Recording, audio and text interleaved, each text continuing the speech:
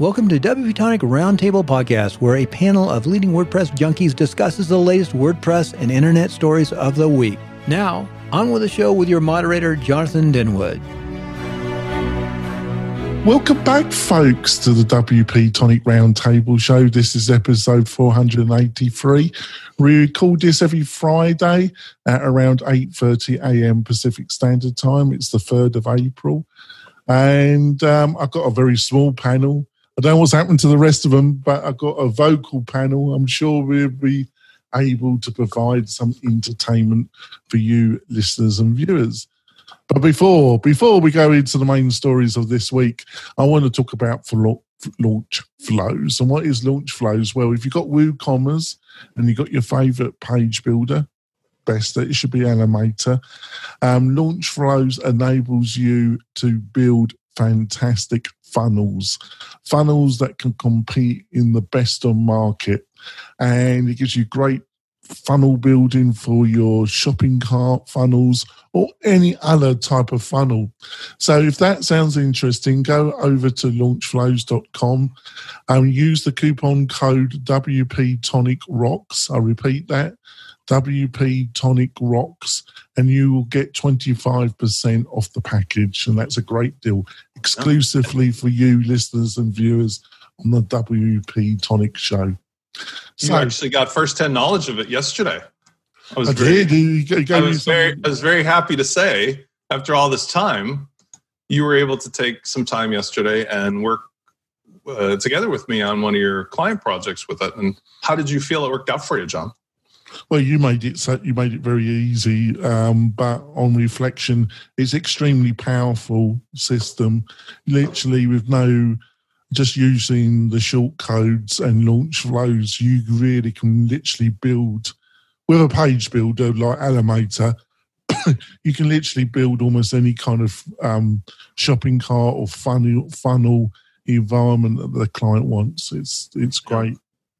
Right, we're sticking to that too. Elementor is like we're going to talk about that the WordPress 5.4 today, maybe, but Gutenberg being great, but man, that Elementor it's free, and it's like why not use it? Exactly, you know? It's crack for coders and web designers. Whack. So let's start with a story that Spencer put on our radar as we were actually discussing.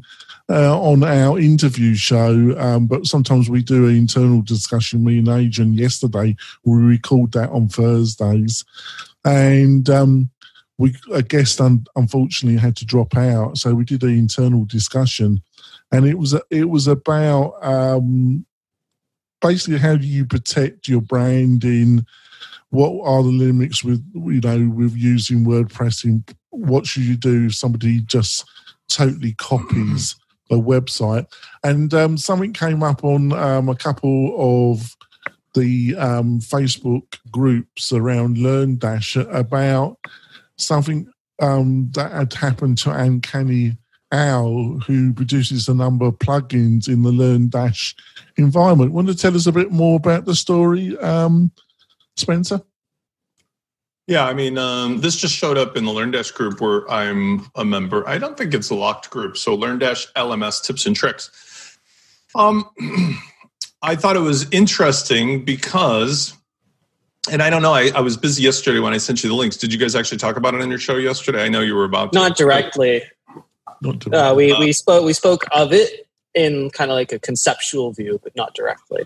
Okay, good. So not to be as redundant, what was interesting to me about this is that we were discussing here last Friday and the Friday before how do as I say, not as I do for WordPress and Automattic when it comes to Jetpack. And we saw that Elementor's Pro update last week, 2.91 and 2, were pushing the boundaries with their crippleware. The Pro plugin won't work after a certain registration time and so on and so forth if you're not phoning home and so forth. This is another bold move, which we're going to see more of, which is part of the evolution of any ecosystem, where Automate Woo had an existing plugin, which it's Uncanny Automator. Fine, Uncanny Automator. It's not Automate Woo? No, it's Uncanny Automator. All right. Was the original. Uncanny. Thank you for correcting me, and I apologize because there are some names that are overlapping, and I'm old and senile. For the Uncanny Automator, which was an established plugin, Ryan, who's the author, excuse me, he had unfortunately found himself Jigoshopped, which is to say that, and I don't want to misquote this, so make sure I'm correct, that the guys who came in are the GamePress guys, isn't that right? Yeah, GamePress. Right. Garcia, I think, is the main founder or something. But the point is, they came in and they essentially forked the plugin. And they didn't clone the site. It was built separately, but it was very similar in the way it works and feels and talks about it and so forth. So essentially, they had a deja vu of WooCommerce coming in on Jigoshop minus the hiring away your staff. And the conversation was very sympathetic from, the other people in the LearnDash community about, like, this really blows. But you made a deal with the devil. And I am sympathetic to Ryan. And I'm also, because I had the benefit of hearing some of the direct questions from the guys who did this via my other tech support stuff, I heard their position. I do not feel that it was done with malice. I do not feel it was done to stick a fork in anybody's eye, but it was obviously done with full knowledge of how the GPL works. And so we're back to that really interesting conversation point, which is, if you're going to play in WordPress and it's still GPL and the GPL is still going to be applied, who does it apply to? How does it apply? Who's going to enforce the rules? What's the consequence of your action? Because what we see is that people are fickle. The customers will now have to pick, and you made a very cogent comment, Adrian. They're going to have to pick which company supports the plugin the best, which gives the best esoteric add-ons, which is the one that takes the concept that these plugins are designed to solve as a pain point and support people. Because fair is fair. We're all doing that game show now of, here's the ingredients in the freezer, you got 3 minutes to make a meal, impress the judges. And that was my take on it, which was, nobody came back and said, oh my God, this is illegal, or because it's not. Everybody, even Ryan, sort of accepted. They followed the rules. It's sort of sad and it feels douchey, but it's not. It's just the way it is. The harm is mostly emotional at this point when something like this happens, because as a developer, you pour X amount of effort and X amount of emotion and many thousands of dollars in research and development into creating a product that is useful to people.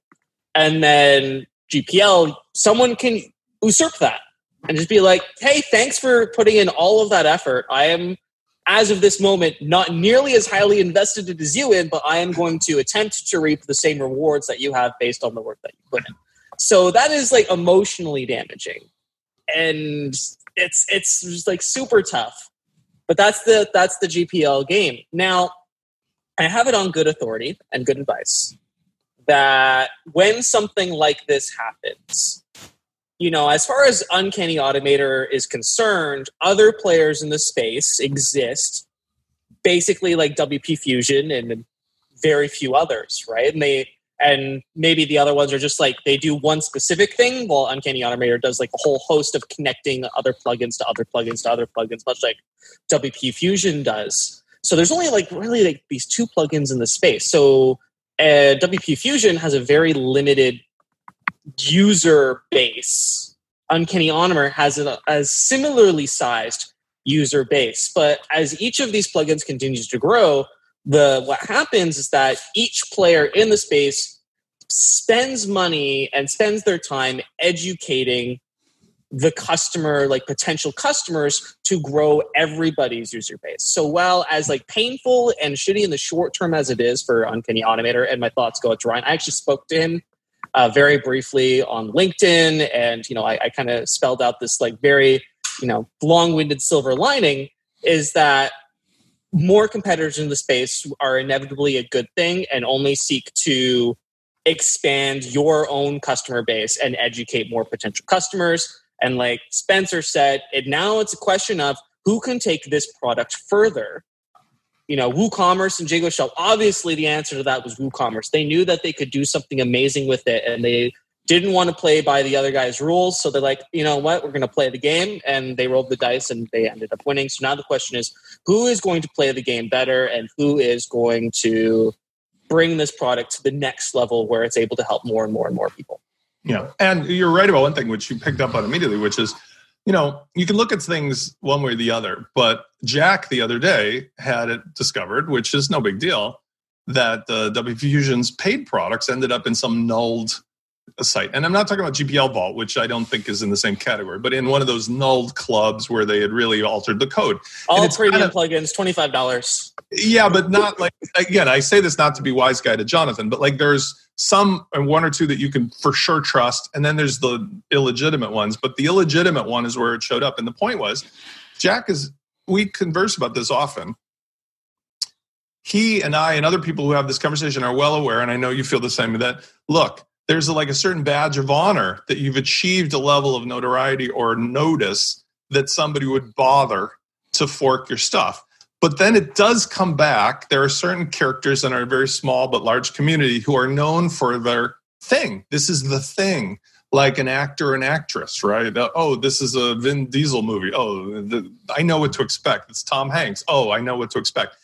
Certain people in this space, I say Yoast. What do you immediately think of besides, wild parties? You think of SEO, right? And you think of Pippin, you think of EDD or Affiliate WP. The point is, you have to accept that if you're going to go into a space like this, which is marketing automation, there will be the second person who follows you, because clearly the guys for Uncanny Automated were the pioneers for what they do. It is slightly different than WP Fusion, but admittedly, it's in the let's do automation kind of stuff within WordPress. Yeah. And Jack and I discuss all the time, well, what's going to happen when somebody forks WP Fusion?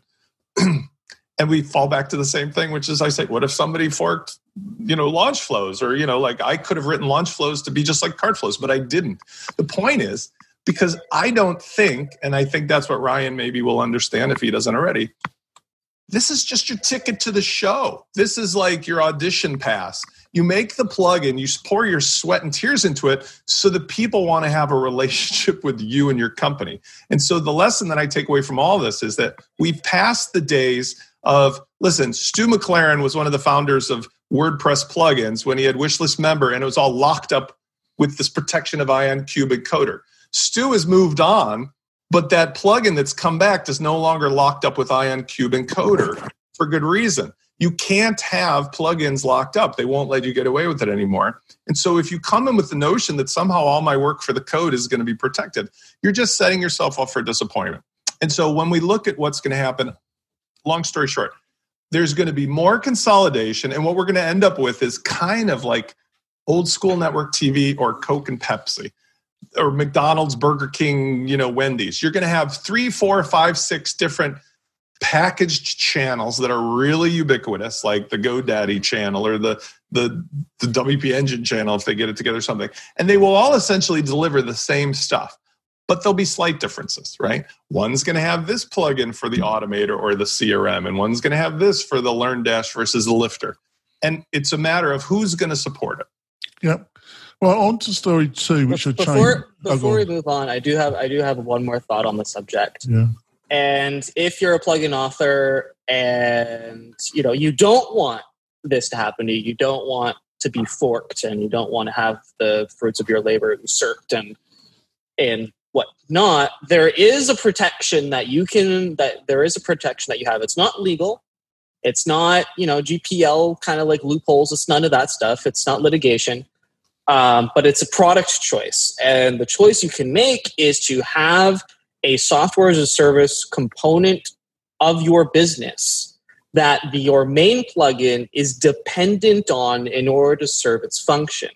That way you can host your code elsewhere on another server, and the WordPress site just like, hey, listen, here's the data that the client provided me. Do whatever you want with it, and then return whatever the response is. And then WordPress can go on and do as WordPress does. Well, there's an alternative to that as well, which is, and I'm not against that, but that's also what we're talking about, that we're going to be pushing the limits of the GPL soon.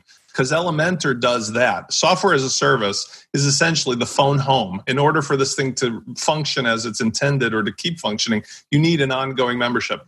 In Elementor's case, that's the templates. But the point is, there's even in the plugin like some widgets, like the form widget, they just cease to function properly, or there's some issue of if you moved it, it would stop being there.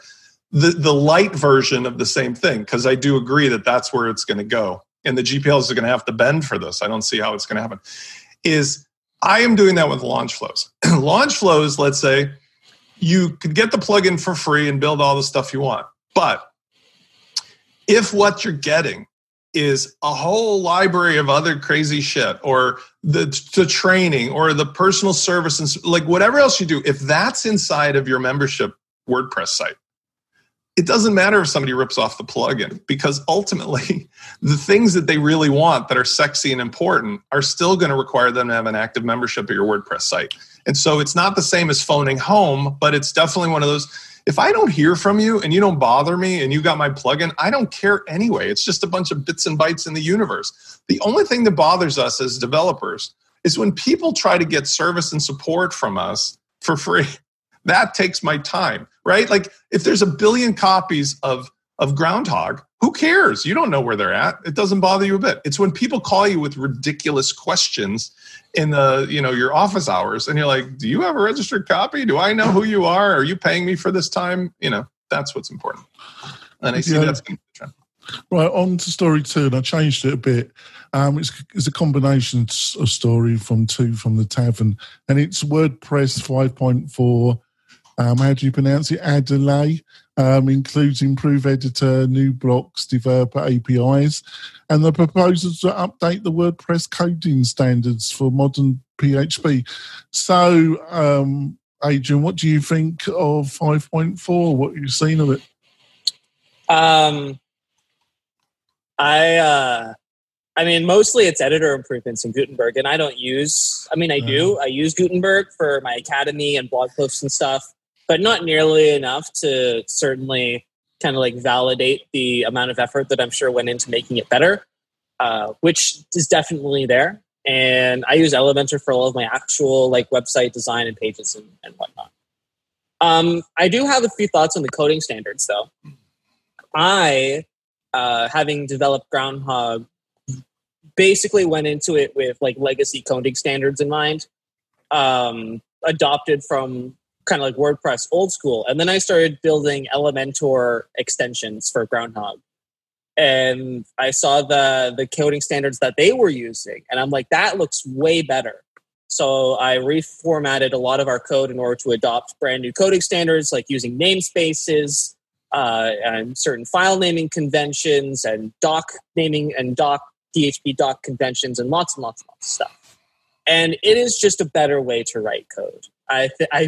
I truly believe that updating coding standards to more modern formats that we now have with PHP 7.1, 7.2, 7.3, 7.4 is coming, right? All of those things are providing developers with a much superior toolkit that is not being enforced. So when a new developer enters the community, they're kind of looking at stuff that was made in WordPress 3.0 days, 3.1 days. And when they have this finished product, it's still being accepted because, it works. But when other people are working with it, it's super difficult to follow and understand. And you're like, what the hell is that syntax? I don't understand, because it's moved so much further on since then. Right. I am all for updating coding standards or at least providing more education to new WordPress developers on how to make their plugins future-proof. And I think that's something valuable and a valuable discussion to continue on into the future. What do you reckon, Spencer?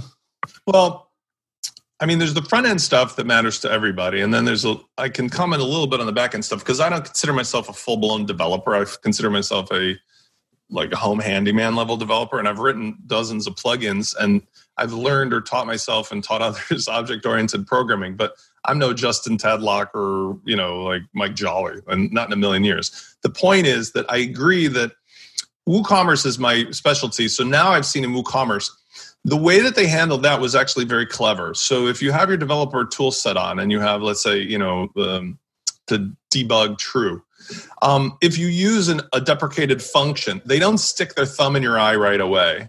They essentially give you a warning that says, hey, this is deprecated. There's a new way to do things. And that allows you to kind of like go through your plugins that you're authoring and fix them on the fly, which is, I think, a reasonable way to do it. The minimum standards of the PHP 7 and so forth, that I think is difficult for a lot of the end users because many of them are on hosting where they don't have the access or knowledge of to switch their server to go from even 7.1 to 7.2, let alone 3 or higher. So I think it would be a mistake if they really forced all the old 5.6 point stuff to break. That would be bad. But at the same time, I do like the idea of like WooCommerce for the developers throwing up obvious warnings for anybody coding. Hey, get your shit together and follow these new standards so that when we do shut the lights off, you won't be left. On the front end of Gutenberg, or on the user interface of Gutenberg, I'm encouraged by the move that they realize that they're trying to be something rather than the other thing. Now, it seems to me that they're trying now to be a page builder and not an editor. However, that requires them to take a couple more steps, which would make it even better. Now, this is like, obviously, they're putting some thought into it. Elementor has a very strong method if you create a template, that it's a template versus a template applies to a page or a post type, right? Gutenberg right now doesn't have that metaphor as far as I can tell. In other words, a page or a post is a page or a post, and you design in line and that's it. So there's no separation model that I can see, although you can save certain things as blocks or groups of blocks. There's no model of saying like, I'm specifically designing a layout here to be used again and again on any particular page or post. I think that's something that would be helpful if they are committing to it not being an editor, but being a page builder. Because without that, I'm left with these problems of I got to make a page and save it in Gutenberg as a quote unquote template, but not show it to anybody. So I have to hide it from search and hide it from indexing and weird shit like that. Yeah, that's true. Right, on to the next story, and that's Zoom faces privacy security backlash for its surges in popularity. Was this Spencer? Was this just inevitable with just the amount of exposure the company because of the virus? And this is a no-brainer. You shake up a snow globe in the world, somebody pops up to the top that was like hiding under a rock, and huge dollars start to show up because they're so popular. Well, like there was a scene in Risky Business where Guido the killer pimp takes all of Joel's stuff and then he goes to sell it back to him, right? Well, in the earlier part of the movie, when he talks to Joel, he says, in a sluggish economy, never F with another man's livelihood, right? Well, in a sluggish economy like now, don't be Zoom unless you have good lawyers, because the bottom line is everybody's going to crawl out from under a rock and sue you because now you've got all the money and you've got the attention. By the way, worthy of mentioning that I did try out that new alternative to Zoom. I forgot what we called it. I'm getting old and senile. I don't have it on my desktop, but I gave it as the link. I'll show it again. It was brilliant. It was great. I'll come up with it in a second. And what I want to say is that Zoom, just like let's be honest, just like in the Ryan story about, forking his plugin, Zoom is no longer going to be Zoom and then everybody else. It's going to be everybody else, like 20 versions of Zoom, and very quickly, because now the market has demonstrated the huge demand for that. So while they're winning now, it's the tortoise and the hare story. They'll get bogged down in lawsuits. They'll get bogged down in competitors. There'll be a feature, battle, and everybody will win who's the end user, but Zoom is going to have to pay the price for being the pioneer of breaking out. Yeah, in a way, I think Skype did a lot of that as well before they were bought out by Microsoft, and they've literally done nothing with it. They would argue against that. But what do you reckon, Adrian? I I have to agree with Spencer in some way where they've literally, as a result of everybody having to work from home, everybody's using Zoom, and now they have a whole new verb. It's called Zoom bombing, where you can just, type in a random string of characters into the password and join a random chat room. You don't know who it is, and they don't know who you are, and that's an issue. Right. It's screen.so. Screen.so. Thank you. Now that the apparent need for conferencing software, I mean, it's always been around, and there are plenty of companies that do face-to-face screen conferencing. Zoom just happens to be kind of like the colloquial one with a really easy to remember name, right? And a very short URL that's easy to type into a browser that's also doing radio advertising. As the market for this continues to grow and more people go remote and less people return back to the office when all of this is over, the price war, the feature war, all of that will kick into high gear as companies basically clamor to retain as many potential customers as they can as people travel back to the office or don't. There's a finite number of people who work in the world, and more people work and more people stop working every single day. In Canada, the boomer population is the fastest growing population. The people above 65, anybody who's retired, so people who are no longer in the workforce, fastest growing population in Canada. So the work population is literally shrinking. So it'll be a question of companies clamoring to retain as many customers as they can as new ones come on board, and encouraging companies. Here's an interesting thought. The winner will be the person or the company that convinces companies to go remote. Not necessarily those who go remote, but convincing companies that working remote using their platform is a good idea. I mean, that's going to change the corporate culture anyway, because if you think about it, the complaints in this article are about Zoom's lack of security. But the intention of Zoom was never that anybody would have a reason to know that they could come in and bomb your site. Now, I use it for customer support calls, and I don't set the lobby feature necessarily. So I do have this problem, which is funny, but it's like kind of works in my favor because it makes me look like I'm so busy, where we come to the end of a paid consultation hour, and I have to say to the people, like, I'm sorry, I got to wrap it up. Somebody else is going to show up in the room. And they're like, ha, ha, ha. And then boom, somebody shows up. Makes me look busy, but it's really bad because I have to kick them out and say, oh, come back in 5 minutes and so on.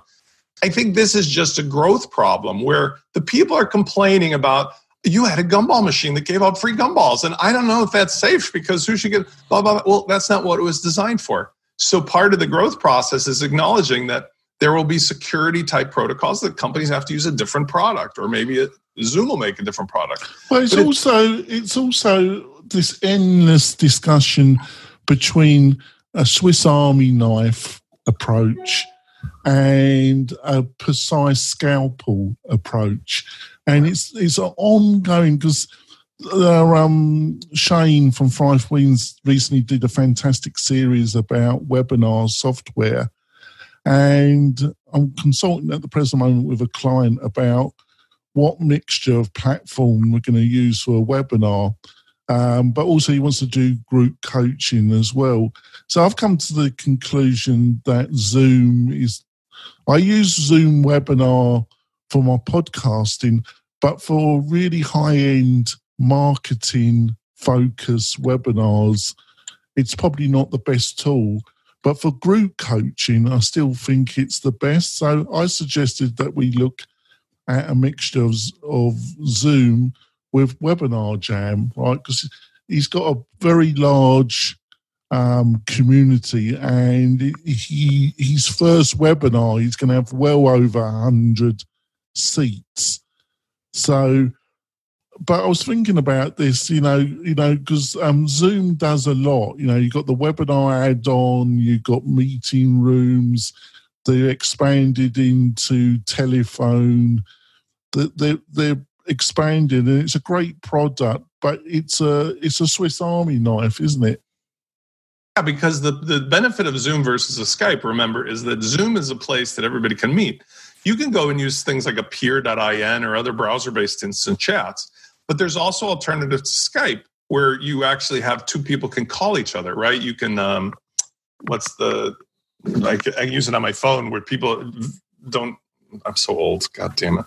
What is this called? The one where I got you up early, didn't I, really, for this podcast? I appreciate you appearing. No, it's fine. But anyway, there's alternatives to Skype. I have one on my phone that I have to call my pal on, who doesn't have a phone for some reason. Those are the ones that are obviously private, but they're a pain in the tuchus because you can't tell somebody in advance to use it unless they sign up for an account and they have to be all ready to go and blah, blah, blah. Whereas the other ones are browser-based or a small download. And so I think it does balance out the needs of, look, you're not going to stop the lawsuits or the complaints about privacy, but call it what it is, right? If you've got a place that in 2 seconds a newbie can come join you for a video screencast and that's the product's feature, then why are we complaining about the fact that that's not private? Because just don't go there. Exactly. Just don't use it. Right? It's at the core of my business, and it's made an enormous difference to how internally, externally I run my business. So thanks, Zoom. That's all I've got to say. We're going to go for our break, and when we come back, we've got a couple more stories. Are you a WordPress consultant, designer, or small digital agency owner? Then you need WP Tonic as your trusted white label developer partner for your next big e-learning or WooCommerce project. WP Tonic has the knowledge to help you build out custom functionality that your clients need in LearnDash, Lifter LMS, and WooCommerce. WP Tonic is well known and trusted in the WordPress community. They stand behind their work with a full, no question asked, 30-day money-back guarantee. So don't delay. Find out how WP Tonic's white label services can help your agency today. Go to WP-Tonic.com's homepage and book a free consultation with Jonathan. That's WP-Tonic, just like the podcast. We're coming back, folks. Before going into stories, I want to talk about one of my other main sponsors, which I don't normally do, but I want to talk about Kinsta because I got a really nice email from Tom, the Chief Financial Officer, and from the Kinsta crew with their quarterly check, which is much appreciated. But they also asked me how I was doing, how my family was doing, and it just shows the quality of the company, actually. They've been such a blessing to work with, and their support for the WP Tonic podcast is much appreciated. And hopefully I've shown that appreciation with my Doug Fastener support of Kinsta hosting. So if you've got a client that's looking for really great hosting for their WooCommerce or for their membership website or for yourself, I suggest that you go over to Kinsta, look at one of their plans, sign up, but also tell them that you heard about them on the WP Tonic show. So on to another story. Growing from Freelancer to Agent Owner by Matt Adams. Did you two at all had time to listen to this? I didn't listen to it. I browsed the article. I mean, it's interesting stuff. The takeaway, like the TDLR, is really simple. Like, you just have to have a focus and a niche, because if you don't, you're not going to go anywhere. So it's not enough to sort of say, look, we're just going to do like random things for people. The reason that they were able to build an agency, or Matt was able to do it, was essentially like focusing on doing specialized stuff. And to the certain extent, that's logical, even if you're a freelancer, right? I mean, Jonathan, you and I talk about it all the time.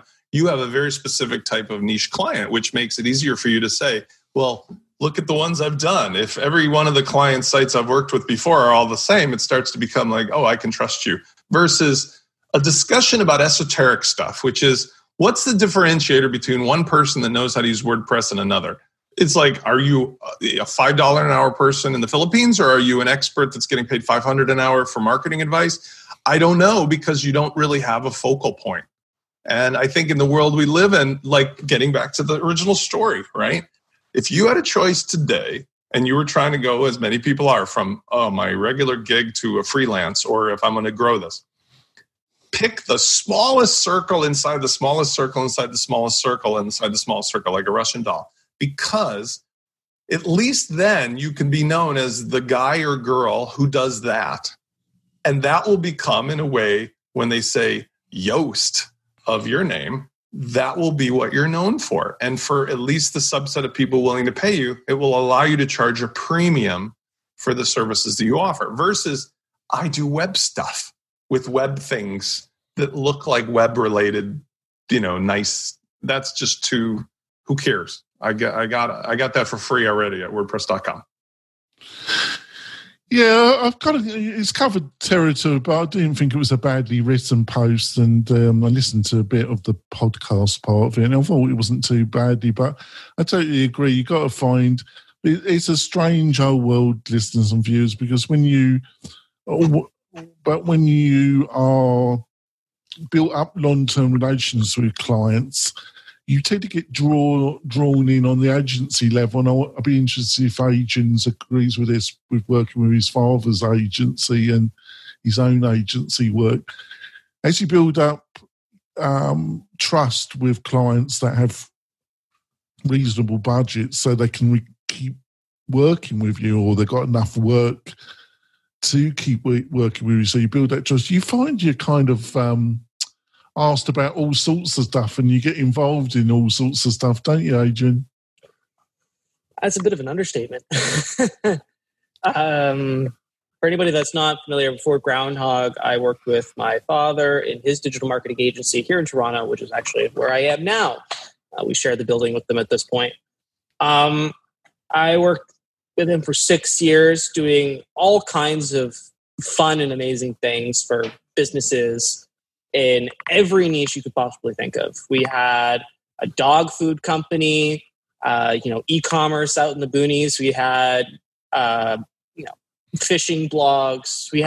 We were very not niche specific. The reason that we were moderately successful in not defining a niche, and by the way, this is not a recommendation to do what we did. I would highly recommend finding a niche. It'll be much easier. But the reason we were moderately successful in doing that was because we had a very specific way of getting clients. And that was through not necessarily just by being an agency, but my father is an entertainer at heart. And we would often go to live events, and he'd be the keynote speaker. And that is how we built a client list, and people would come through that. We also had a very specific way of having clients pay our top dollar bill, between $30,000 and $50,000 per project. Then that involved a lot of grant money from the government, because there was a very specific, you could get like grant money from the government for like up to 80% of project cost if you were training employees. And then we did a lot of our agency work from the perspective of actually training their employees, because the name is Training Business Pros and we were a training company. And that is how we were able to kind of like develop our agency business based on previously being a training company. By doing that, we gave ourselves a lot of heartache. And by servicing so many different types of niches and businesses that all have different needs and wants and desires and ways of doing things and sales processes and egos, it was very difficult to keep up. Burnout was common, and it's hard to service so many different types of people when you want to do like a one-size-fits-all thing, and you want to provide them all with a cohesive marketing and sales process by doing stuff that works for every single business. Deep down, every single business says, well, my business is inherently different than somebody else's business, right? Just because it worked for X dog food company does not mean it's going to work for my deck building company, right? They're different, so how could they possibly be the same? So you need to do all of these different things, and you can't just give me what you gave them. And like, but the structure of the marketing is always the same. And it's like, no, it's not. No matter how much like expertise or stuff you have, that is just an arguing point, because you're not serving the same set of clients.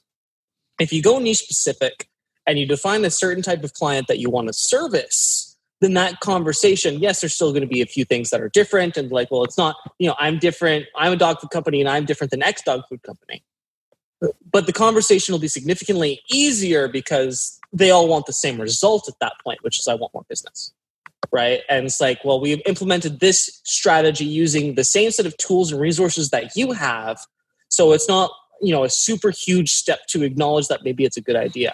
When you're servicing multiple businesses and multiple different types and niches of businesses, that conversation is not necessarily as easy. And it takes a lot more education time in order to convince someone that your expertise is actually what it is, expertise. And I know in Northern Nevada, there's particular one agency that's over 100 people, and it's a mixture of Northern Nevadan government, quasar government work and subcontracting work from the Bay Area.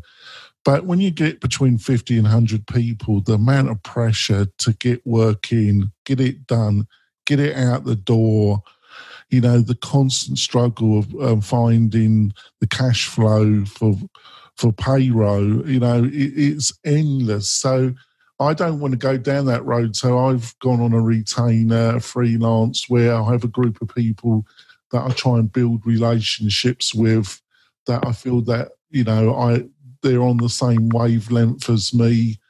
And that's the road I've gone down, and I'm much happier about going down that road. And if you, by the way, I want to just add, because I follow a couple well-known agency starters or have good podcasts and stuff. And the dirty secret of agencies, and it's not a secret to those of us in the business, is that the profit margin is in the single digits, the low single digits oftentimes. It's not great. It's a lifestyle business is what it is. Right. Versus, and this is where, you know, I can go reach back to my own personal, when I used to teach 1WD freelancers. It's like, think about where you want to be at the end of your journey when you built what you built. And is that what you really want to be doing? Because even in the real world businesses, I was a trial attorney and otherwise, many of my peers who stayed with it have built these amazing practices of 50, 60, 80 lawyers working for them. They are entombed in a sarcophagus of concrete, of responsibility. At the end of the day, their take home is less than I make in my jammies at home playing with my kids. And so if you think about your agency business versus freelance, the profit margin on freelancer is just their time. And it could be 98% profit as far as the service cost and the license cost. It's just like time. Versus an agency, you got the whole gambit of stuff, right? The offices, the insurance, the unemployment, the hassles, the politics, the blah, blah, blah, blah, blah, and all those people relying on you. And as the next story points out, like in today's world, not being agile is oftentimes a disadvantage. If at the end of a 100-person agency with $20 million a month of revenue, you take home $120,000 as the owner, and yet you're responsible for all that. Like, forget about it. It's not worth it. Just stick with the original.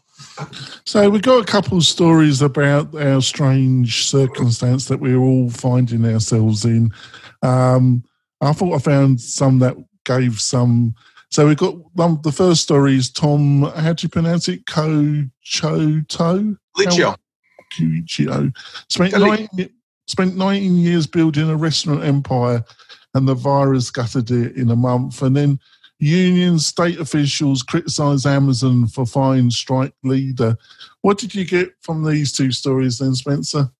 Well, on the restaurant one, I think the takeaway, although you read the comments always, right, in a medium especially, we have a situation where nobody could have predicted the severity of this thing, but even in Chicago, or even especially in Chicago, same thing. It was a nuclear winter to the restaurant industry as of today. Now, my own stoic attitude, having been around for a while and seen these things, is that, yeah, it's nuked pretty much everybody who's on the landscape. But as soon as this is over, those daisies are going to pop up like crazy. It just levels the playing field for now. You've got like businesses that went away, so new ones from different people, younger people, whatever, come up.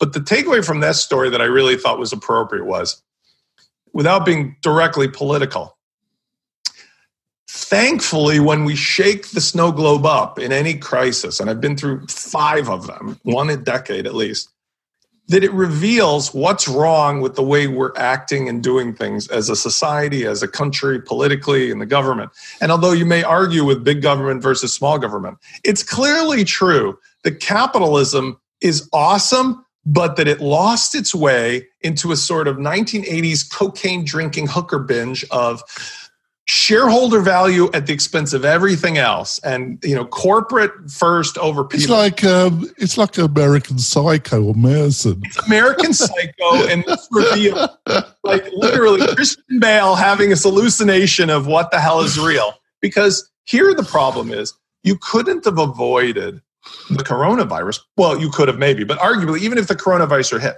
it's the ability for there to be no structure in place to organize the response, the protection, and to protect the people in the middle who are doing the work. Like if we had the healthcare, if we had the insurance, if we had the protection of wages, we could have saved so much time and effort.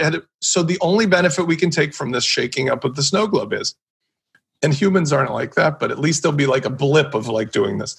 At least for the couple years following this, let's prepare for the next time. Yeah. By putting these things in place now that we know it's a disaster, let's rebuild this nuclear wasteland of the restaurant and other industries in a way that doesn't allow this to happen.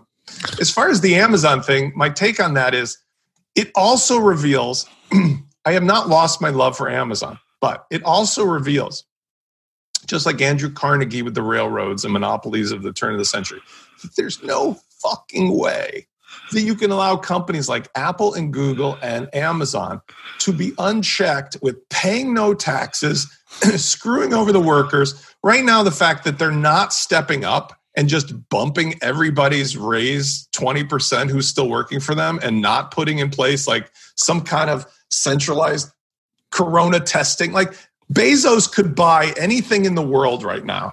If he would spend 5% of the extra 100% bump in sales they're making on this to protect the people working for him, problem solved. Instead, It's like, seriously? Like you own the world now and you're not stepping up to just provide.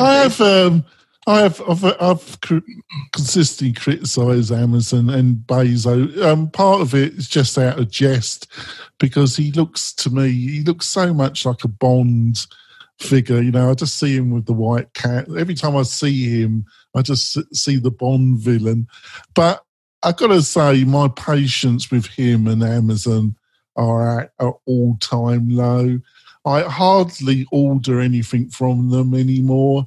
I really try and avoid ordering from them because my patience with them, and they're disastrous. Integration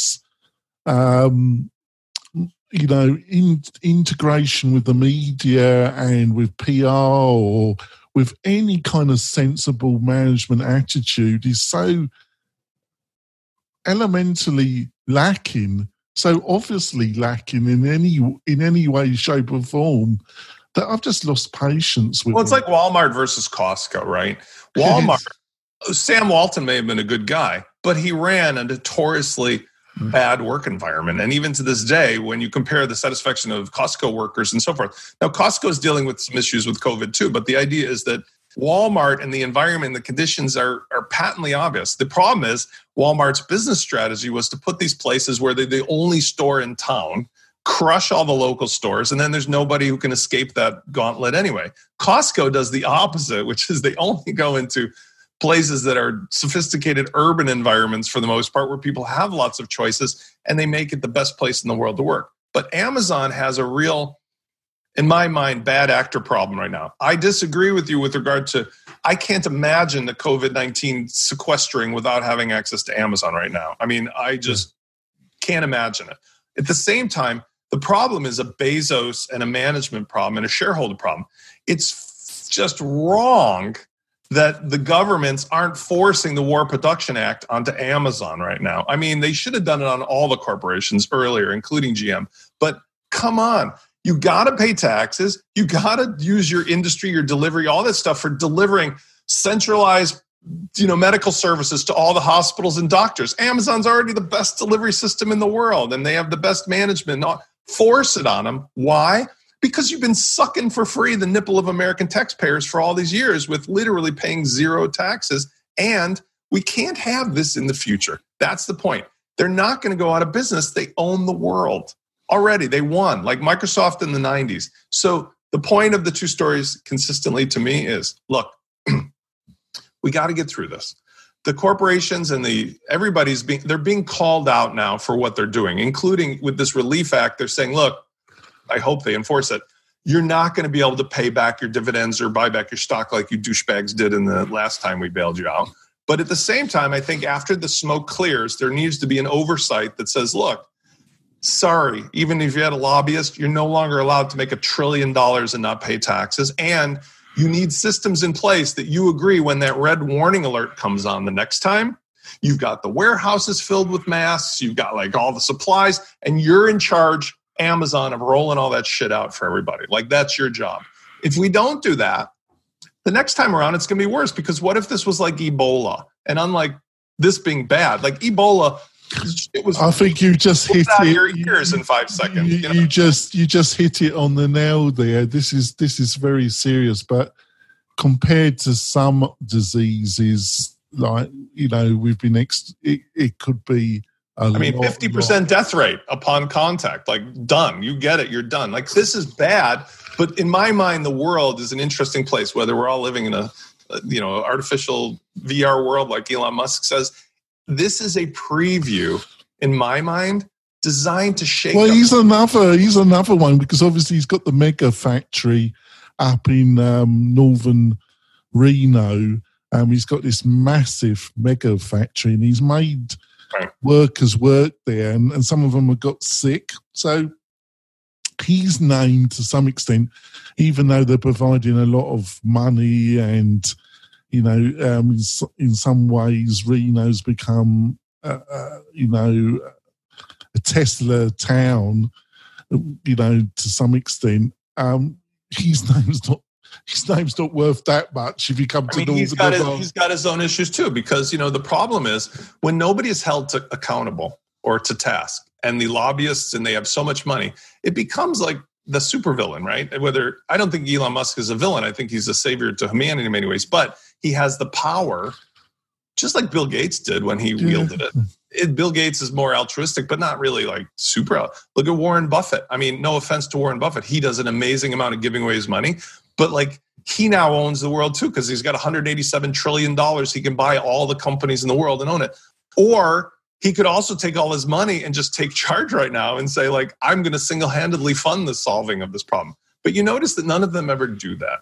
And the reason is because at our fundamental nature, we are all humans and have those instincts, right? Nobody literally ever steps up and says, I'm going to fix all the problems for everyone. So what we have to do as a society and as a humankind is say, okay, all of us groundlings have to demand, to our own little extent, these are the things that really are a requirement. And Adrian brought it up before, but I want to just emphasize the biggest thing that we all can do. The genie is out of the bottle for all the corporate workers who were told before, oh, you can't work from home. That could never possibly work. How could it possibly work that you don't schlep into the office 5 hours every day and get your babysitter to take care of kids? It's like, good luck putting that one back in the bottle.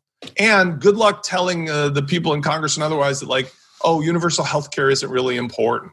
I mean, like, right now, if you go to the hospital to have a corona test, you might bankrupt yourself. I mean, that's... If you could get one. I thought I was going down, and I went to my local clinic, and I've costs me a fortune. I have very good medical cover, but it costs me a fortune. And they come out, they said, stay in the car, go round the back. And out she comes in a full hazard outfit. And then the first thing she tells me is, well, you're not sick enough for us to do the test. Right? You've got to be dying. And then we do the test just to confirm that you're going to die. I mean, the obvious problem there is back to the original Amazon and the other billionaires. Like, the other countries that are smaller, Singapore, Korea, and so forth, they made a priority, and everybody gets tested and tracked because that was their decision on how to solve the problem. Here, we've had this middleman capitalism problem. The makers of the masks, for example, are doing their bad actor part because instead of controlling their supply chain and going only to medical professionals and hospitals in the U.S., they're giving it to their retailers who are then selling it like black market, biggest bidder, to other countries or governors, and then you got this. Just finish off. Let's see how socialist Canada's dealing with this. Then, so as a Canadian outside the bubble a little bit, how do you think Canada's dealing with the plague? And secondly, slightly as an outsider, how do you view this? And we'll wrap it up, Adrian.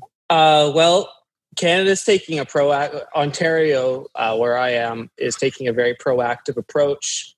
They're announcing projections and numbers to how many people they actually think are going to be affected by this long term. Something that even the federal government isn't even ready to do yet. Can you actually get a test? Pardon? Yeah, you can get a test. You have to exhibit symptoms in order to warrant it. I mean, we have universal health care here, so you don't have to pay for it, but you do have to be like exhibiting symptoms. And usually the recommendation is that if you have symptoms, don't come to the hospital. Stay home. If it's really bad, we have a number. It's called 911. You can call it. Right. So that's pretty much how we're dealing with it. But it's pretty proactive, and I don't feel like my life is in imminent danger or that I'm going to have to go bankrupt. So I'm all for universal health care, and I'm all for Amazon paying taxes. Okay. So we're going to wrap it up. I haven't got a recommendation. Have you got any of you two got any recommendations to the listeners and viewers? ExpertsElementor.com is anybody who's a freelancer and works with Elementor. They created this new, I guess it's an experts arena.